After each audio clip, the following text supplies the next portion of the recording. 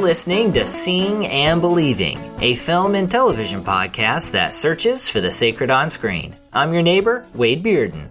And I'm your neighbor, Kevin McLenithan. Wade, say hello to my little friend. And by that, I mean this adorable hand puppet. Kevin, could this hand puppet by any chance be named Daniel?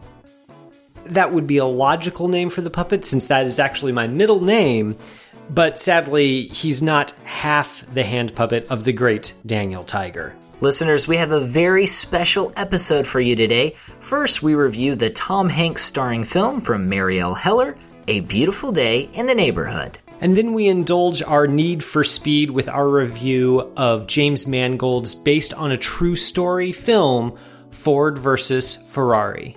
And that's not all. I also had a chance to chat with Joanne Rogers, wife of the late Fred Rogers, about the new film and what it was like to see Tom Hanks play her husband. I might be overstepping a little bit here, Wade, but I have to know, did you conduct the entirety of that interview via hand puppet? You know, Kevin, it would be a lie to say anything other than yes. All that's coming up, listeners, on this episode 226 of Seeing and Believing. Hey, I'm looking for Fred Rogers. In here. It's a beautiful day in this neighborhood, a beautiful day for a neighbor. Would you be mine? Could you be mine? Please won't you be my neighbor? Hello, neighbor. We are here, episode 226 of Seeing and Believing. I had a mix-up last week, Kevin. I said that we were a fourth of the way to 1,000. Of course, you corrected me. That's not right. But now we are over a fourth of the way through 900. So, you know, that's also a big deal. It's quite a milestone. You know, you take your milestones where you find them. Yes. And since 226 is such a significant number, we have a jammed-packed episode. I'm really excited, Kevin, because two films that we're reviewing today have been films that I have been looking forward to for quite a while. And I guess it finally feels like we are in the fall season. We are in the busy season of movies. And that's a great place to be. Yeah. Busy season is definitely a good word for it. I've spent most of the last week just feverishly going from screening to screening, trying to cram them all in. So it is kind of nice to take a break from that hectic pace and sit down with you and actually talk with you about a couple of them. Yeah, and it's good to actually talk because that's what Mr. Rogers would have wanted, for us to talk and to connect. And I gotta say, Kevin, it was kind of surreal talking to Joanne Rogers about A Beautiful Day in the Neighborhood. And listeners, we are going to jump to that interview after this review. So that's coming up later. Kevin, it's a beautiful day on the podcast because we get to review Marielle Heller's A Beautiful Day in the Neighborhood. Here is the film's official synopsis. Tom Hanks plays Mr. Rogers in a timely story of kindness triumphing over cynicism. It's based on a true story of a real-life friendship between Fred Rogers and journalist Tom Junod. After a jaded magazine writer, played by Emmy winner Matthew Rhys, is assigned a profile of Fred Rogers, he overcomes his skepticism, learning about kindness, love, and forgiveness from America's most beloved neighbor. Kevin, last year, both you and I very much enjoyed Morgan Neville's documentary about Fred Rogers, Won't You Be My Neighbor? This movie is different, to say the least. For starters, it's not a documentary. And secondly, and here's a really big one, we're watching someone else play the iconic TV personality. Now, I wanted to get into your thoughts about the film, but let's go ahead and begin right here with this lead performance. In your opinion, does Tom Hanks' performance as Fred Rogers do justice to the man we all grew up with? Or is it just too weird to see anyone else except Fred Rogers be Fred Rogers? Well, it's a good question, and it might end up shading into an answer about the difference between a good performance and a performance that feels like the real person. Because I think that Hanks is obviously a very good actor, and the performance that he gives in this film is compelling in its own way. I don't know that it really gets at the heart of who Mr. Rogers was as effectively, I guess, as Morgan Neville's documentary did. I found myself watching Hanks as Mr. Rogers in this and, enjoying his presence and definitely observing a lot of the choices that he made in order to essentially be more Mr. Rogers-like. Hanks obviously he's a bigger physical presence than Rogers was, at least in terms of just he's more solidly built. He's got a differently shaped face.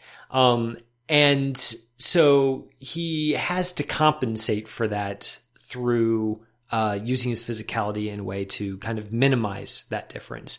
And I think that overall he does what he can. I just think that Rogers himself is such an inimitable person, not just in terms of his personality, but just his screen presence was so unique, and the way that he held himself in relation to other people was so unique that there really can't be a replacement for that, even in the most exacting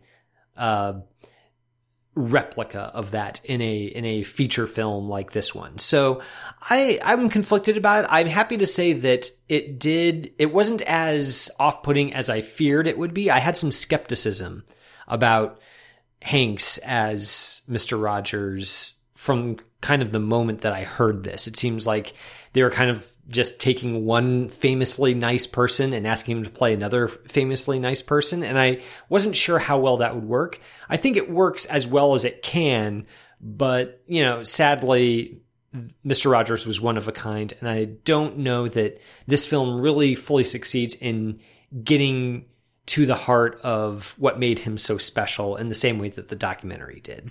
Yeah, it's difficult to see someone that we know because he was on television, played by someone else. When you watch a movie about a person, maybe a musician, someone we know primarily through audio versus someone we know primarily visually, it's a little bit easier to see someone else play them. And it is different, especially at first. I like Tom Hanks's performance because I think he captures the essence, or what I would argue to be the essence of Fred Rogers, as someone who, when they direct their attention to you, you feel special. And I think he communicates that here. And then I also think he communicates just how, and I don't mean this in a bad way, how odd Mr. Rogers was. And when I say odd, I mean he was very much unlike most people in that he was kind and almost every single aspect, at least publicly, and he wasn't embarrassed to indulge some of these childhood storytelling techniques. And so we get a peculiar person. And by the end of the film, I think we realize he's peculiar because he's learned to, I don't even say he's become the best of us, but he's become this man of virtue, this man of kindness, and this man of love. And I think Tom Hanks captures that pretty well. And he knows when to add humor to that performance. He knows when the silence that Mr. Rogers gives individuals, he knows when to use that to make us laugh, or perhaps even make us smile at how uncomfortable maybe that could have been. And so I do like his performance. Here's one thing that I was so surprised about this film, Kevin. I'd love to get your thoughts. I've been waiting to talk to you about this. Is this film, I'm talking about oddness and I'm talking about weirdness. And this film is a lot more peculiar than what I thought it would be. And I guess I was expecting this sort of straightforward inspirational story. And it is in many ways. But the way in which it tells this story is a lot different than I expected. And so at the beginning of the movie, Tom Hanks comes out as Fred Rogers, and he's recording an episode of his television show. And then we find out that he's actually speaking to the viewers about this journalist played by Matthew Rhys. And so what we get is, okay, this is not reality, but it's a form of reality. And so I just thought that was really great in the way that it communicated this story. And I wanted to ask you what you thought about that framing device, if you will. Yeah, it's an interesting gambit to essentially frame the entire film as an episode of Mr. Rogers' Neighborhood, except for adults. That's definitely a gutsy move for sure. I'm not sure that choice by writers Micah Fitzerman-Blue and Noah Harpster quite ends up working as well as they want it to. I respect it. I don't think that it's fully successful. And I think part of that is just that thinking about the different ways that an adult viewer receives this kind of entertainment versus a child viewer.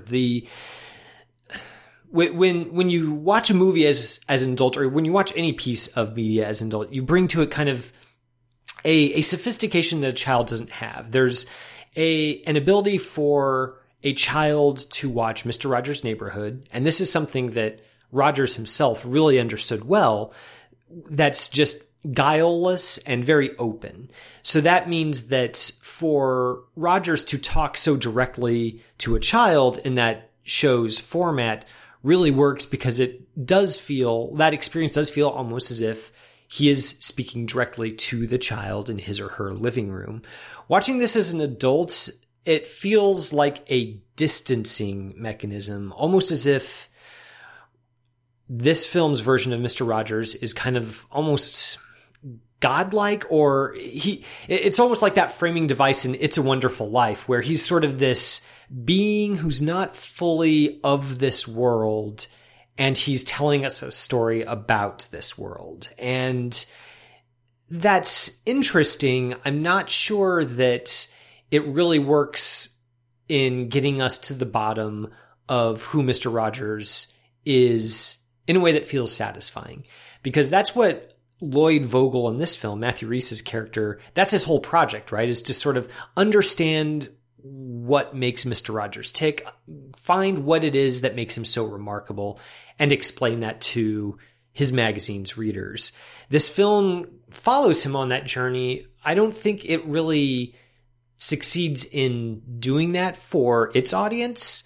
And I think the framing device as a way of putting all of this action in the form of a grown-up episode of Mr. Rogers' Neighborhood, I think that works against that goal. Mr. Rogers has always talked about the importance of speaking directly to children and seeing their feelings as important, that they are important and we must address them directly versus, hey, I just want you to be seen and not heard. Wait till you're grown up and then we can deal with this. And if that is his stance, and if the idea is that what happens in our childhood ultimately can shape us, or at least affect the trajectory of our lives, when we get him speaking about this character, we're essentially realizing that the things that have happened to him in his childhood are the things that have propelled him to where he is today. Whether that's anger or whether that's unforgiveness, that's kind of been building since his childhood. And Mr. Rogers And this framing device is kind of going back and communicating that through the style of the show. And he's saying, well, this is Lloyd Vogel, and this is his problems. This is what he's going through. And through that unraveling, we kind of come to understand who that character is. And we understand that these simple principles about expressing our emotions and understanding that we're valuable, these simple quote-unquote childlike principles, are just as important for us as adults.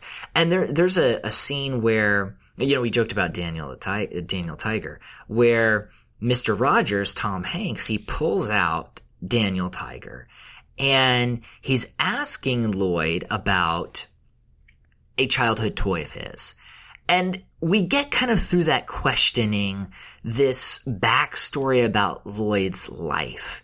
And that frame and that puppet helps that character to understand the root of what's happening in his life. And so later on in the film, when we get this sort of weird montage where Matthew Rhys's character is lying in bed, and then we get a cut shot of Daniel Tiger, the puppet, lying in his place as if he is the puppet.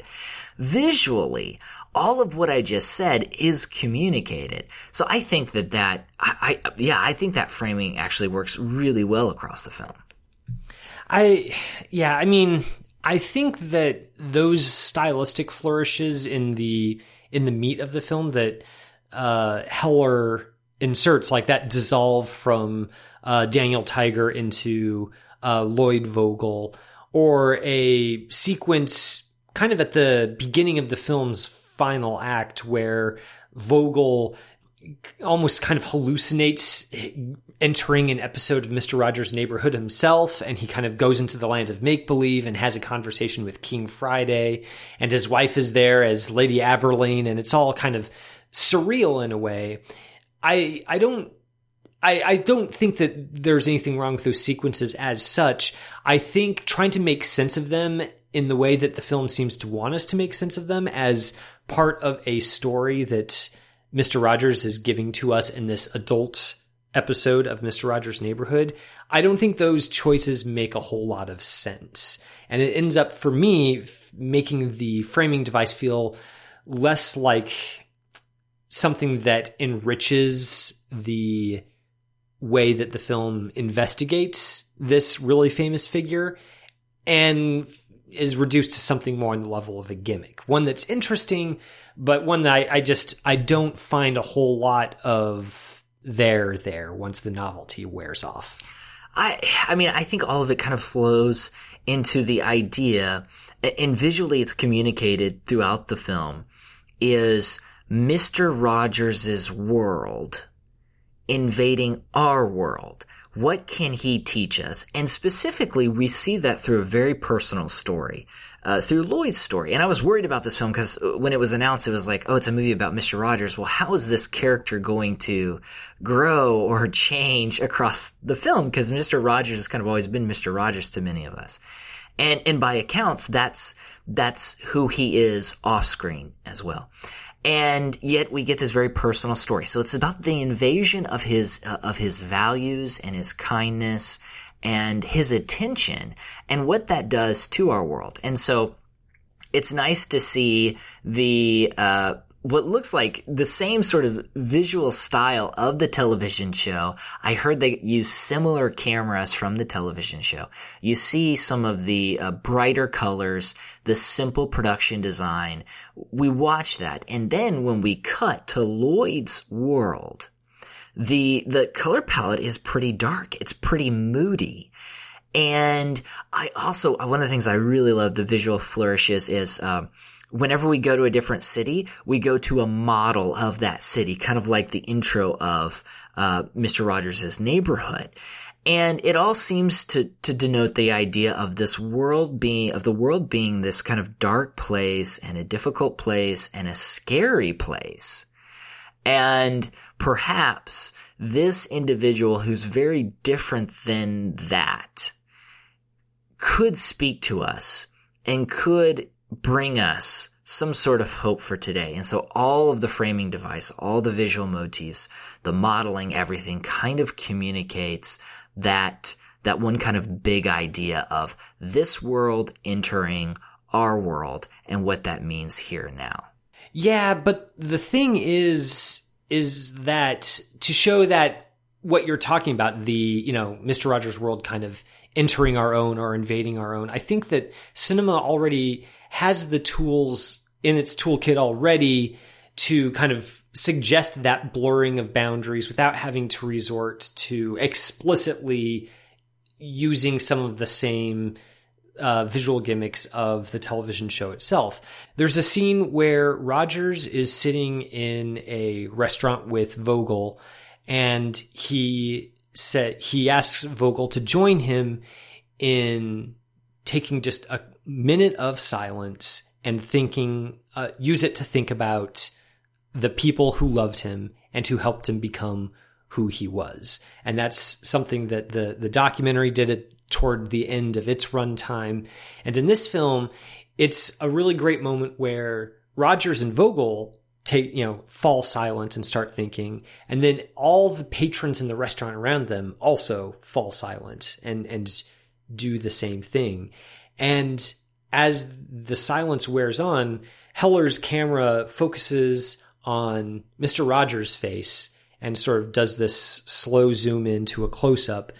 And Tom Hanks, as Mr. Rogers, turns and looks straight into the camera at the viewer. And that, I think, is a much more potent way of addressing the audience directly in the same fashion that the TV show addressed children, but doing it in a way that feels both much more attuned to the way that we actually watch movies, the way that the presumed adult viewer receives that kind of move as a radical entering into their space of somebody on screen, in the same way that Mr. Rogers radically enters the living room of the child who would watch him on television. And I think that's kind of the thing that I wanted more of, and why the little models and the toy airplanes taking off from toy airports were fun, but I didn't really find them as meaningful or as confrontational or direct as something like that restaurant scene did. And I think that the script has those elements in there, but it doesn't really need it in order to make the kind of point that you're suggesting. Well, I mean, I do agree with you that restaurant scene is an incredibly powerful part of the film. And I talked about the documentary last year. I really loved it. It was in my top 10 of the year. And one thing that I appreciate, and perhaps it's just the nature of Fred Rogers' life, but that documentary pushed introspection into its audience. It pushed me to consider the way that I treat the people around me. And in that moment, I felt like everything sort of came together and I was pushed towards introspection. And I appreciate that aspect of the film, that when I got done watching it, I thought to myself, oh, how could I be a better father? It's one of those deals where you're like, well, I didn't think I had a problem with anger, but maybe I do. How can I accept that the world can be dark and accept that there are terrible things, but work through those things? And I appreciate that introspection here. And I do agree in the sense of like, this is still a film for mass audiences. And like Mr. Rogers, it is sentimental at times. There's this scene, and it's in the trailer, so whoever, if you've seen the trailer, you've seen the scene. But these children sing the theme song to Mr. Rogers' Neighborhood to Mr. Rogers. And it's this really sort of beautiful, and for me, tear-inducing moment. And there were a number of tear-inducing moments with this film because it is so earnest and because it is so sentimental. And for me, that mostly works because that's a reflection of Mr. Rogers and because simply the film knows what it's going for and it achieves that.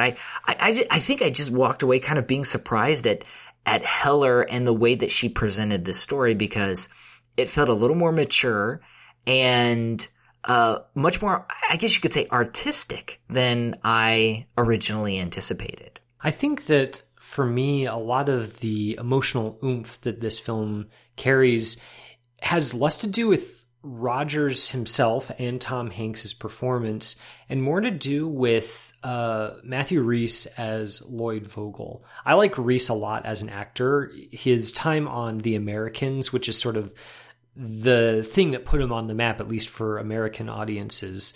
I think he's great in that. I think he's great in this too, in showing a man who really does have a lot of that anger deep down inside that he keeps a lid on most of the time, but does find its way out in sometimes frightening ways. And Rhys does a great job at suggesting that kind of the way that anger can have a sort of power over a person without suggesting that it makes him out of control or monstrous in some way. He mingles this anger and this sadness and this desire to be a better person and suggests it all just with his face. I think he's got a fascinating face and he uses it to such great effect in this film.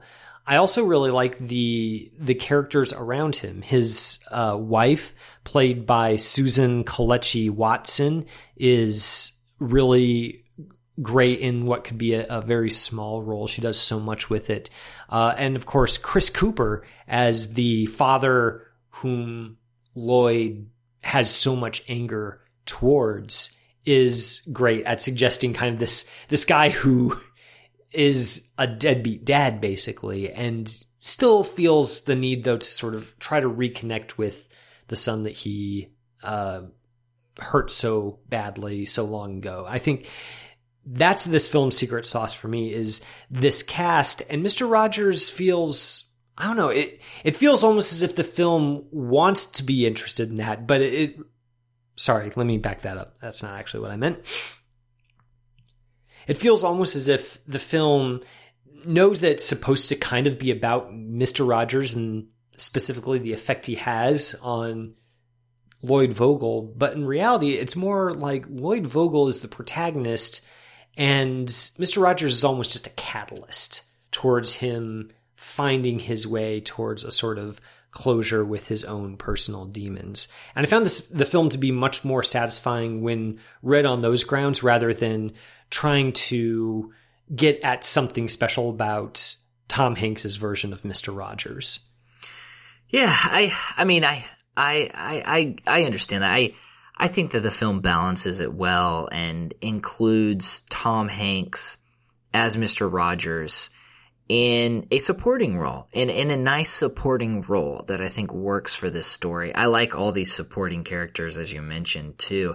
I do want to get to the faith aspect of this movie, and I anticipated that the faith factor would seem a little bit lower than maybe in the documentary, just because this is such a big film and Tom Hanks is in it and there's kind of a lot riding on this movie. I did appreciate how his faith was mentioned, how they talk about how he does read scripture, how he does pray to learn to control his anger every day. And that does seem to be a through line, that he is not someone free from demons, but he relies on God and the word in order to work through some of those. And then there's this sort of powerful scene near the end where he's praying for people specifically by name.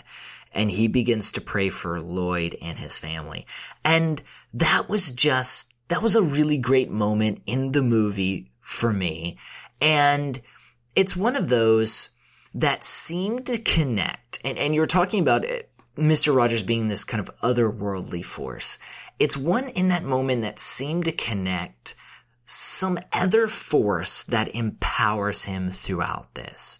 And of course, we would say that that is his Christian faith. And so it was nice to see the film kind of highlight that and to really kind of create a prayer sequence that wasn't cheesy, but felt authentic. And I really like that section, that montage section of the film. I liked it as well. It's so hard to try to look at this film on its own merits when I feel like Morgan Neville's documentary gave such a fuller picture of both the man and his faith. And this might be just sort of a problem in general with portraying prayer on screen in a way that does feel, like you said, lived in and not contrived or overly sentimental. I did find that when you have Tom Hanks on screen sort of saying these things that are things that Rogers himself probably actually said. I'm not saying this is inaccurate or something that the movie is sort of making up in order to tug on heartstrings, but there is something about seeing it in a simulated form rather than in the very genuine form that we get in the actual footage of Rogers himself that, I don't know, for me it makes me hungry for the real thing and less satisfied by what I'm actually getting, if that makes sense.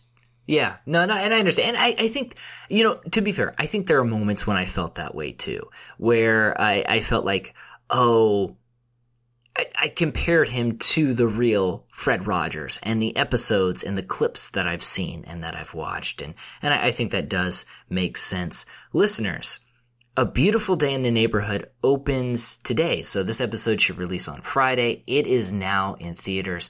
We would love to hear your thoughts. Make sure to tweet us at SeeBelievePod, at SeeBelievePod. You can also email us seeingandbelieving, capc@gmail.com.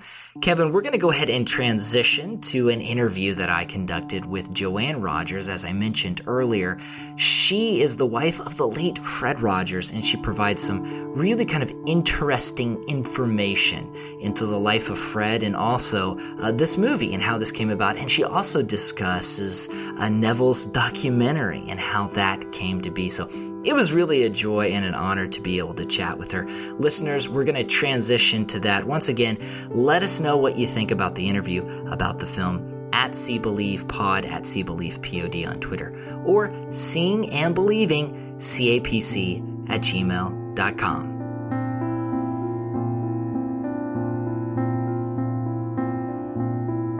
Mrs. Rogers, it's an honor to talk to you today. I had a chance to watch A Beautiful Day in the Neighborhood last night, and it really is a wonderful film, as well as a moving tribute to your husband.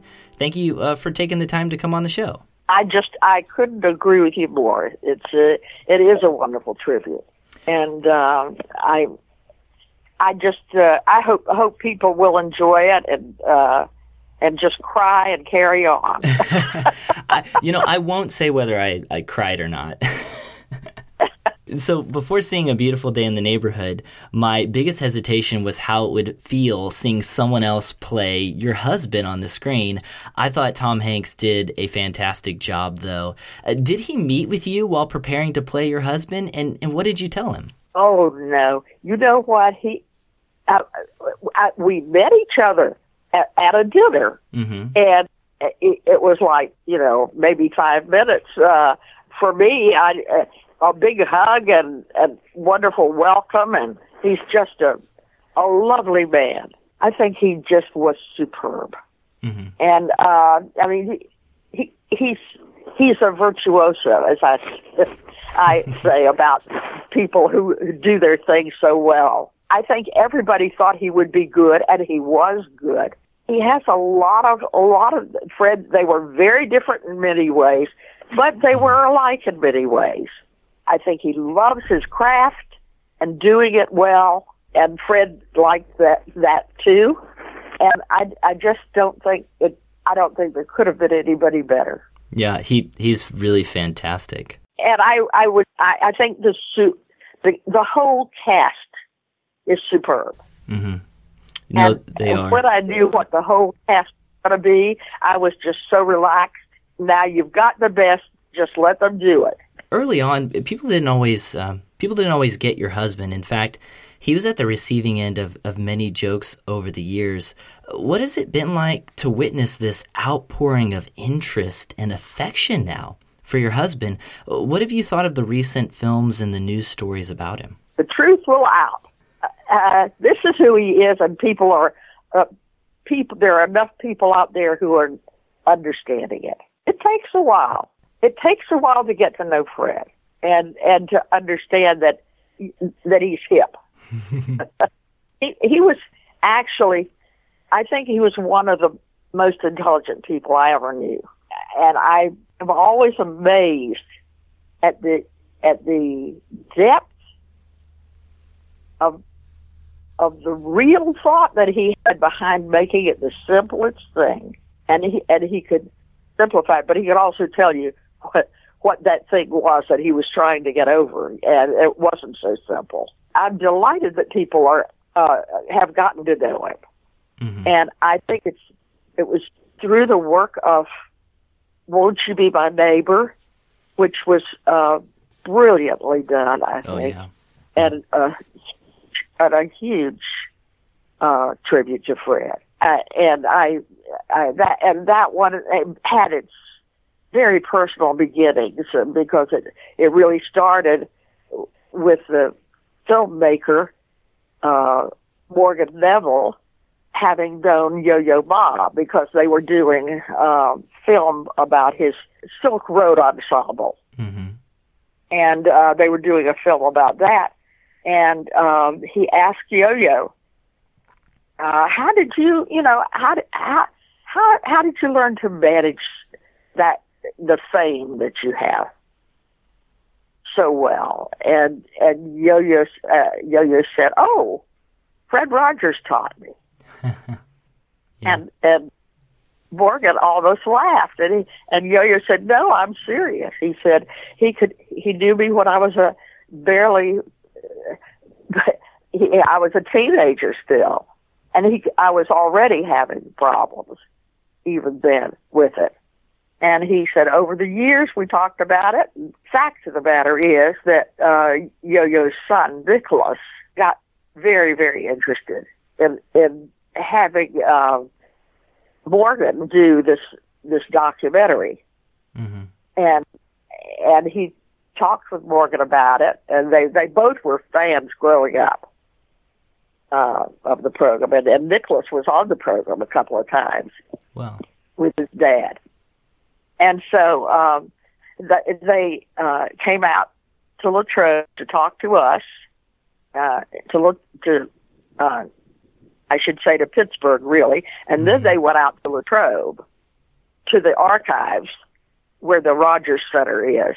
Mm-hmm. And they saw, Morgan said, I heard a voice from some of the things that I heard out there. I heard a voice that I don't hear now. And he really wanted to make a documentary about that, mm-hmm. about Fred's work. Not about Fred's life so much, but about his work. And that suited all of us just fine. So. Mm-hmm. It's a wonderful documentary. It really is. So one of the details in the documentary is that your husband was ordained by the Presbyterian Church with the unusual charge to do ministry through mass media. Did Mr. Rogers see himself as a minister of the gospel, and was he ever conflicted about teaching children every week while not being able to specifically talk about Jesus? I don't think so. He didn't seem conflicted. Mm-hmm. I think that he thought there was a lot that children get taught in Sunday school mm-hmm. that was scary, and that they didn't understand. Mm-hmm. And I think he realized that he could teach the values of Jesus without getting into some of that. He got into some of the scary stuff, but at least he knew how to do it. How to explain it to children. And I don't think he was. I'm trying to say, I think I've heard him talk about God, but that may have been in speeches that he gave at colleges, and particularly. Yeah, it definitely feels like, every week I come across a story about someone randomly meeting your husband, and in a few minutes, Mr. Rogers somehow encourages them during a difficult time. Kind of going along with what you mentioned about him being a minister, can you tell me a story about one specific instance when you saw the love of Christ working through something Fred did or said to someone? Well, actually, this particular movie, I think, shows that in Tom Janot, the journalist,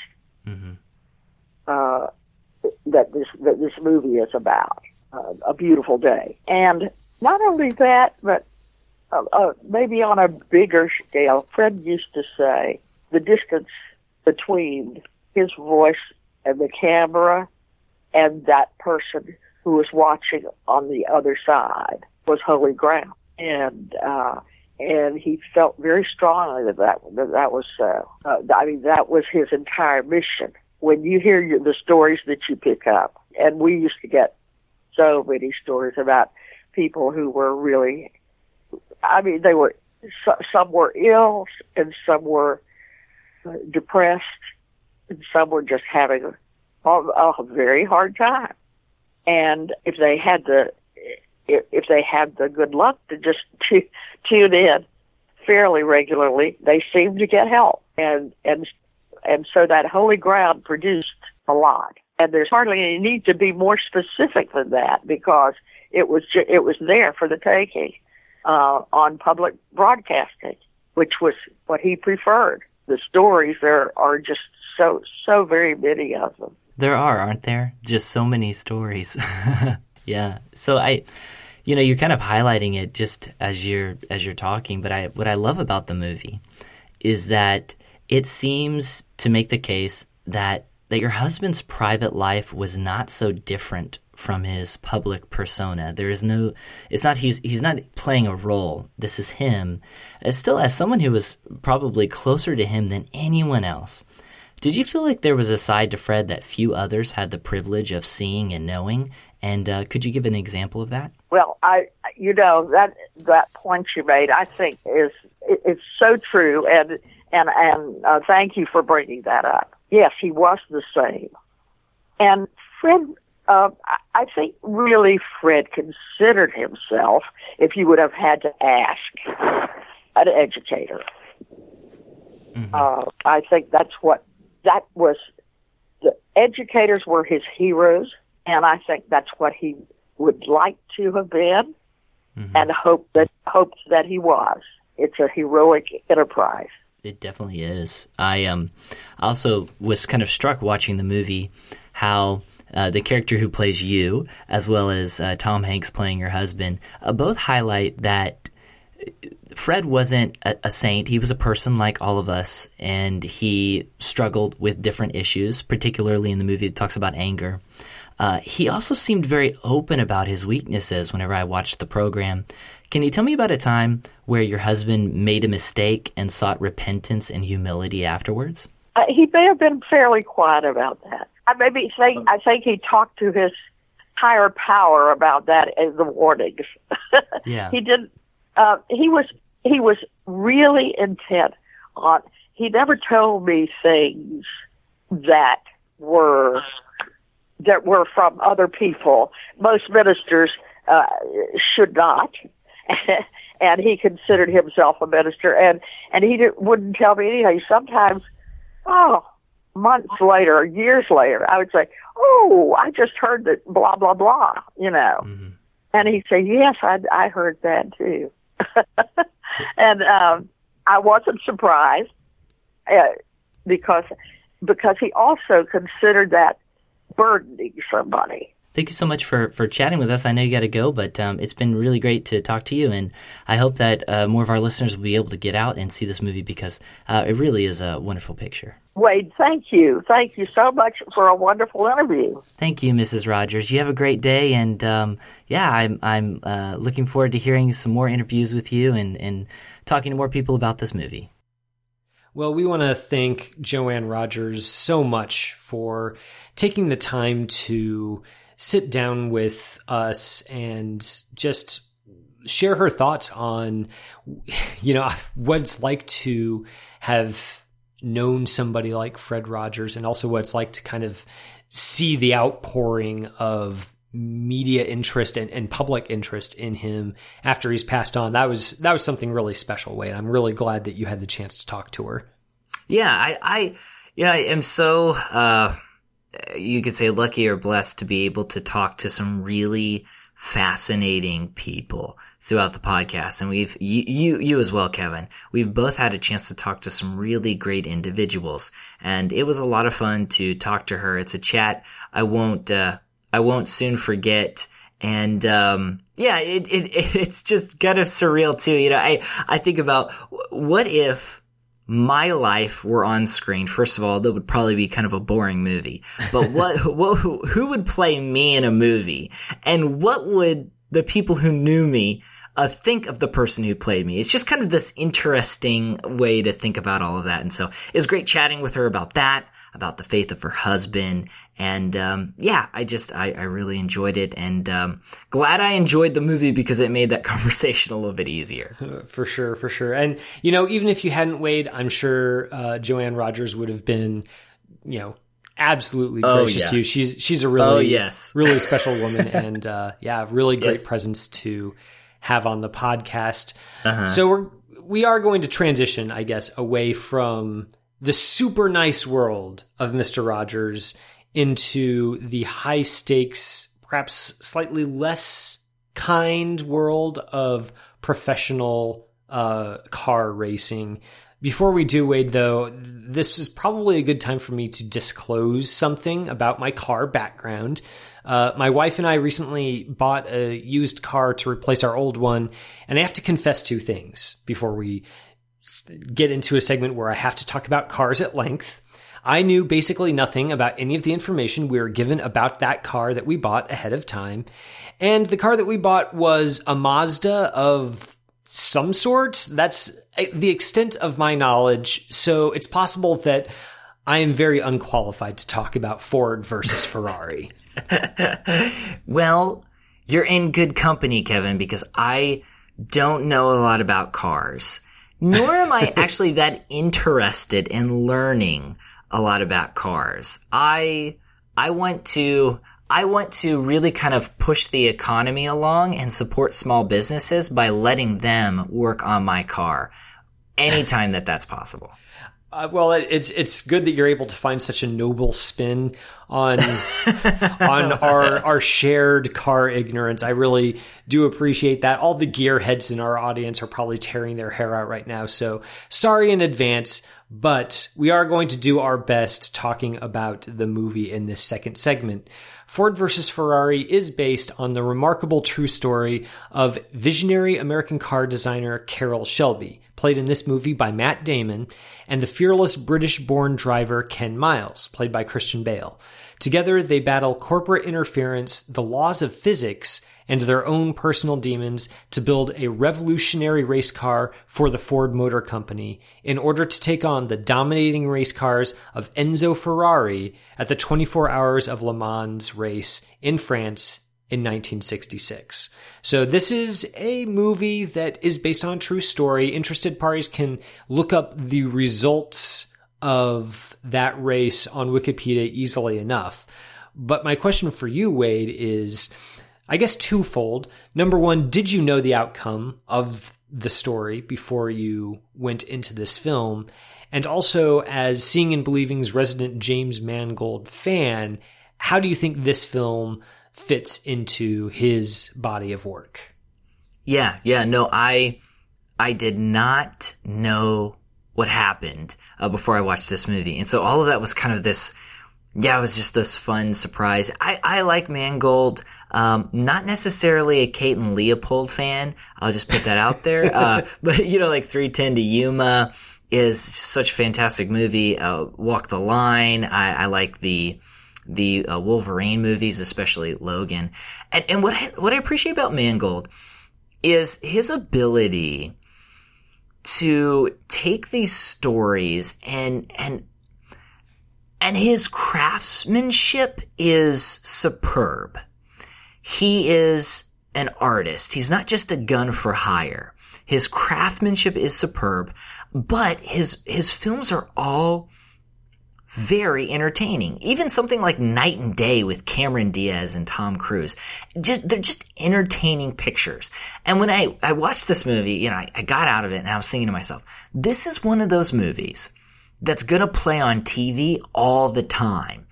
And all of our dads are going to watch it every time that it's on TV. And we're gonna like it. It's just one of those pulsating movies that is put together so well. And it's just, this is going to sound cheesy, but it's just a ride. It really is. So yeah, I like this movie, and it's one of, it goes up there with Mangold's, some of his best work.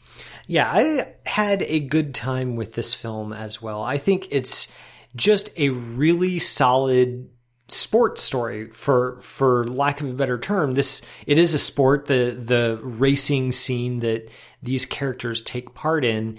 And I think Mangold does a really great job of suggesting speed in the car racing sequences. And this is something that's not necessarily new. Like, lots of filmmakers have approached it in different ways. You think of something like the car chases in Ronin, for example, the Robert De Niro action movie, where they're racing through these narrow European streets and the camera is really low down by the wheels. You think of Steven Spielberg's debut in the made-for-TV movie Duel, and how he kind of really ratcheted up the tension just from one car following another. So this isn't something necessarily that, Mangold has cracked some code that has bedeviled filmmakers for years.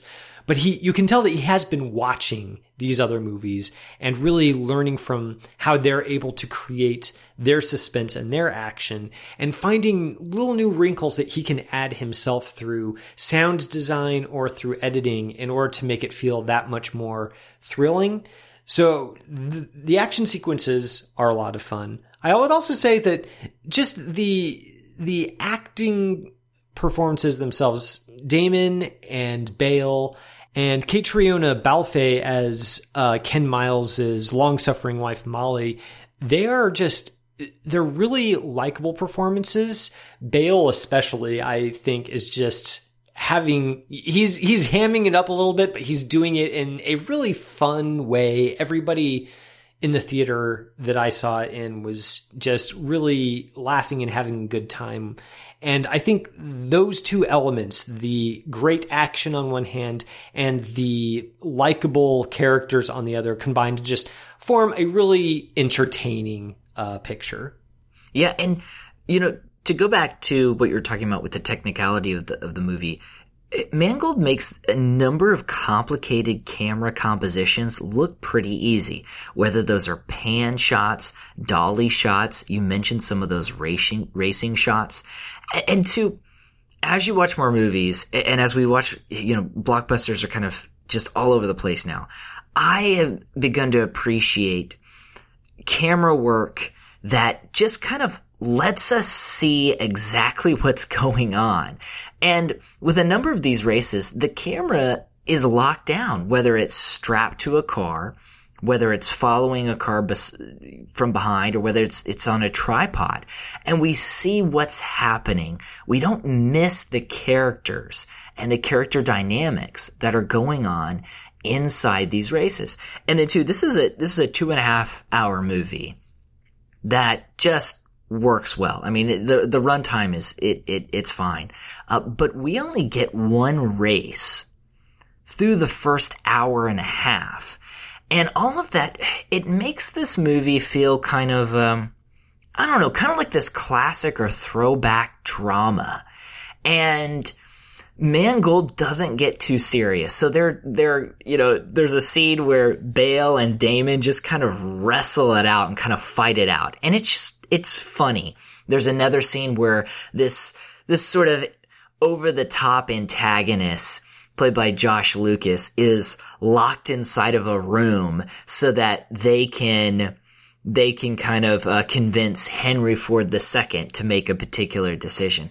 So it doesn't take itself too seriously, and as a result, it's a lot of fun, and we get to know these characters. Another character that I really liked, and he's not in it a lot, but John Bernthal's character. Just all these little characters that we really kind of get to know. We understand their motivations, and we care what happens to them. And it sounds so simple, but we care. And so when we do get to the big races in the last sections of the movie, those matter. And we see what's going on. We know what's going on. Characters are developing while it's going on. And it just feels so refreshing, with a picture like this. And I like this movie a lot, Kevin. Yeah. Although I feel like I do need to stress that even as fun as it is, it's not just, it has more on its mind than just sort of showing you a good time, right? Like I think there's just enough work that the screenplay by Jez and John Henry Butterworth and Jason Keller, there's just enough work that the screenplay does to explore what drives these characters, particularly Ken Miles. Like, why do they keep devoting themselves to this task in front of them with such single-minded focus? What is it that drives them? And it digs into that just enough to get some meat on this film's bones without really distracting from the fact that, it is basically an entertainment, and that's okay, but that doesn't mean that it can't explore what the nature of perfectionism is. The question that opens the film comes from this monologue that Damon's Carroll Shelby gives in voiceover, as we see a shot of his own character winning Le Mans in his own turn. And he questions, the only question that matters is, who are you? And that's what is hanging over the entire film, from the fun verbal sparring that happens to the thrilling racing scenes. It all comes down to Ken Miles sees himself as a racer, as somebody who just needs to get the perfect lap. He's always looking to try to improve just slightly, make the car a little bit faster, and that has its own meaning to him, the love of the work. And that's really compelling, and Mangold sketches it out in a way that doesn't mess up the pacing at all, but weaves into it in a pretty satisfying way. Yeah, and this is a movie, you hit on some really great themes. This is also a movie that wrestles with the themes of artistry, because this is an art to those individuals. Artistry and bureaucracy and industry and the ability to innovate. So you have the Ford Motor Company and you have Henry Ford II, and they've been around for almost 70 years. And they want to break into this industry, but at times they can express this reluctance to make those big decisions, or to really kind of offer any sort of risk. And so we get the sense that behind a lot of these achievements is the idea of pride. And I think pride and I think humility are two really good words as we're talking through this movie and how that kind of plays out towards the end of the film. And you start to learn that one of the biggest roadblocks to innovation and to artistry is that of ego and that of pride, and what it means to build a business, to build an organization. And at one point, Christian Bale's character, he talks about all these lawyers and all these marketers really kind of getting in the way of what they want. And then, though, the reason that they're able to achieve what they achieve, whatever that is because they have the resources given to them by Ford. So where is this sort of line, and how does ego affect great achievements? And then how does business provide avenues for growth, and how does it get in the way? I think anybody who's worked in an older organization realizes that when you have these layers upon layers upon layers of rules and regulations, there can be sanctuary there. But at the same time, it can also be a roadblock to innovation. So all that's kind of lurking around in the background. And for me, particularly, that appealed to my emotions, that appealed to my sensibilities. And it all kind of goes back to what you're saying too, Kevin, is that's not pushed on us too much.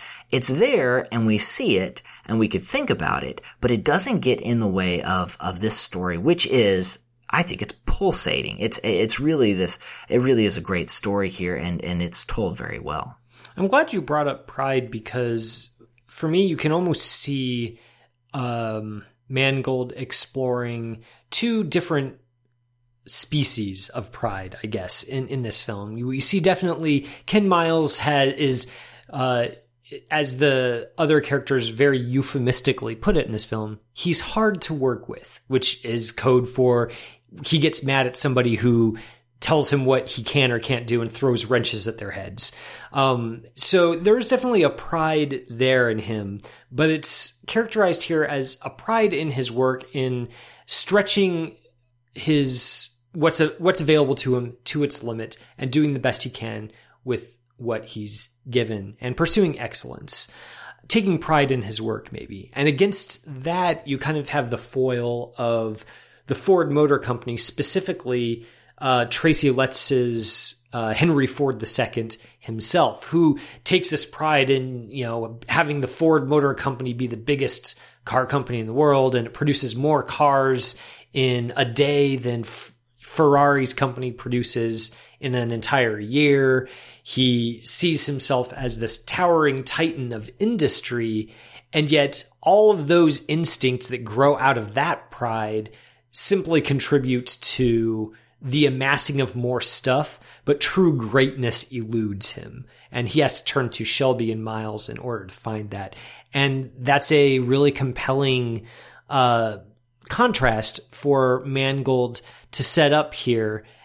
And again, he just does it so elegantly that you appreciate it all the more for that. Yeah, and you have certain characters who they make decisions because they were insulted, and there's this almost kind of toxic pride. The film even wrestles with this almost strange male masculinity, and for a movie about racing, you kind of just expect it to ride on pure testosterone, and some of that's there, but Mangold also makes a connection between cars and this feeling of vitality. But then we also get this sense, and it's what we've been talking about, the artistry that goes along with it, the pursuit of perfection. And there's something more than just, it's guys trying to stay young or wounded individuals who were insulted. There's something more. There's a line of dialogue that's said at the beginning of the movie and said at the end of the movie. And they're talking about racing, and they're talking about this feeling, and they say all that's left is a body moving through space and time. There's this transcendence that these characters are searching for, and they're searching for it by trying to be the best, by pushing their limits.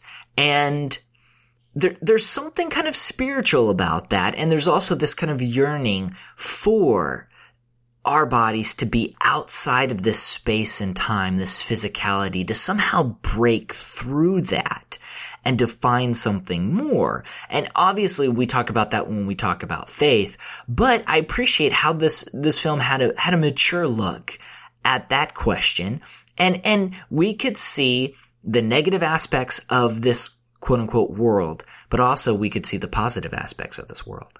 Well, listeners, that is our review of Ford versus Ferrari. If you've seen this movie and have some opinions on it, or if maybe you just feel like chastising Wade and me for being big old automobile dummies, we'd love to hear your thoughts. As always, we mentioned that you can get a hold of us on Twitter at SeeBelievePod or on email at seeingandbelievingcapc@gmail.com.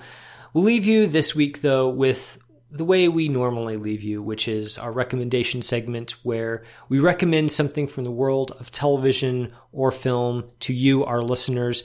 Wade, what do you have to recommend to our listeners this week? Yeah, so I was thinking, of course, about racing, and I wanted to recommend a film from 2013. It's from Ron Howard. It's called Rush, and it tells the true story of a 1970s rivalry between two Formula One rivals. This film is not as good as Ford v. Ferrari, but I think it's one of the better films that Ron Howard has made in probably over a decade. I found the racing sequences to be pretty electric. And in addition, you have these two characters, one's played by Chris Hemsworth and the other is played by Daniel Bruhl. And the way that they go about this rivalry and the pursuit of greatness kind of wrestles with some of the ideas that we talked about as we were discussing Ford v. Ferrari. It's a pretty good film, and it seemed like one of those films that fell through the cracks, but I did very much appreciate it. Once again, that's Ron Howard's 2013 Rush. You know, that is a film that I've seen come up a lot as Ford versus Ferrari has been rolling out to theaters, because it does have this reputation as being another high octane, I'm sorry about this, high octane racing movie. So I have not actually gotten around to seeing it, though. So yeah, maybe I should make time for that. If it's anything like this film, I think I'll have a good time with it. Yeah, it's something that I think it's a good kind of companion piece here, and not just the typical inspirational sports movie, but it's got a little more, meat behind it. Yeah, well, my recommendation for this week is a film that is a little bit less high octane than those, and it's maybe more of a response to A Beautiful Day in the Neighborhood, specifically because the main character of this film is in a lot of ways the polar opposite of Mr. Rogers. And I'm thinking of Nuri Bilge Ceylan's 2014 film Winter Sleep. So Ceylan is best known as the Turkish director behind Once Upon a Time in Anatolia. And this film is, in a lot of ways, I like to think of it as a conversational epic, because it's basically about a hotel keeper and his wife living together at their countryside hotel, and they get snowed in, and the entire film is sort of just them having conversations with each other and just picking at each other slowly until things blow up. It's a 3-hour movie, and it's utterly riveting from beginning to end. This main character, the hotel keeper, is a pedant of the highest order, and he's a fascinating character just in his compulsion to pick at the people around them, but not push them so far away that they become inaccessible to them. So if you're looking for a character study of somebody who's not necessarily sympathetic, but is very complex, Winter Sleep is definitely one to look for. And it's also a film that I feel like gets lost a little bit in all the critical hosannas for Ceylan's other work. So I really like to boost it where I can. So check out his 2014 film, Winter Sleep. That is definitely a winter film, a very icy film. I thought it was made pretty well. It's kind of hard for me to get close to those characters and into that movie, but it's definitely worth seeking out. Like I said, maybe if you're trapped at a hotel for a weekend in some snowy place, it might be not the best viewing choice for you, unless you're, not around anybody who you might have tensions rising high with afterwards. But it is a very interesting film.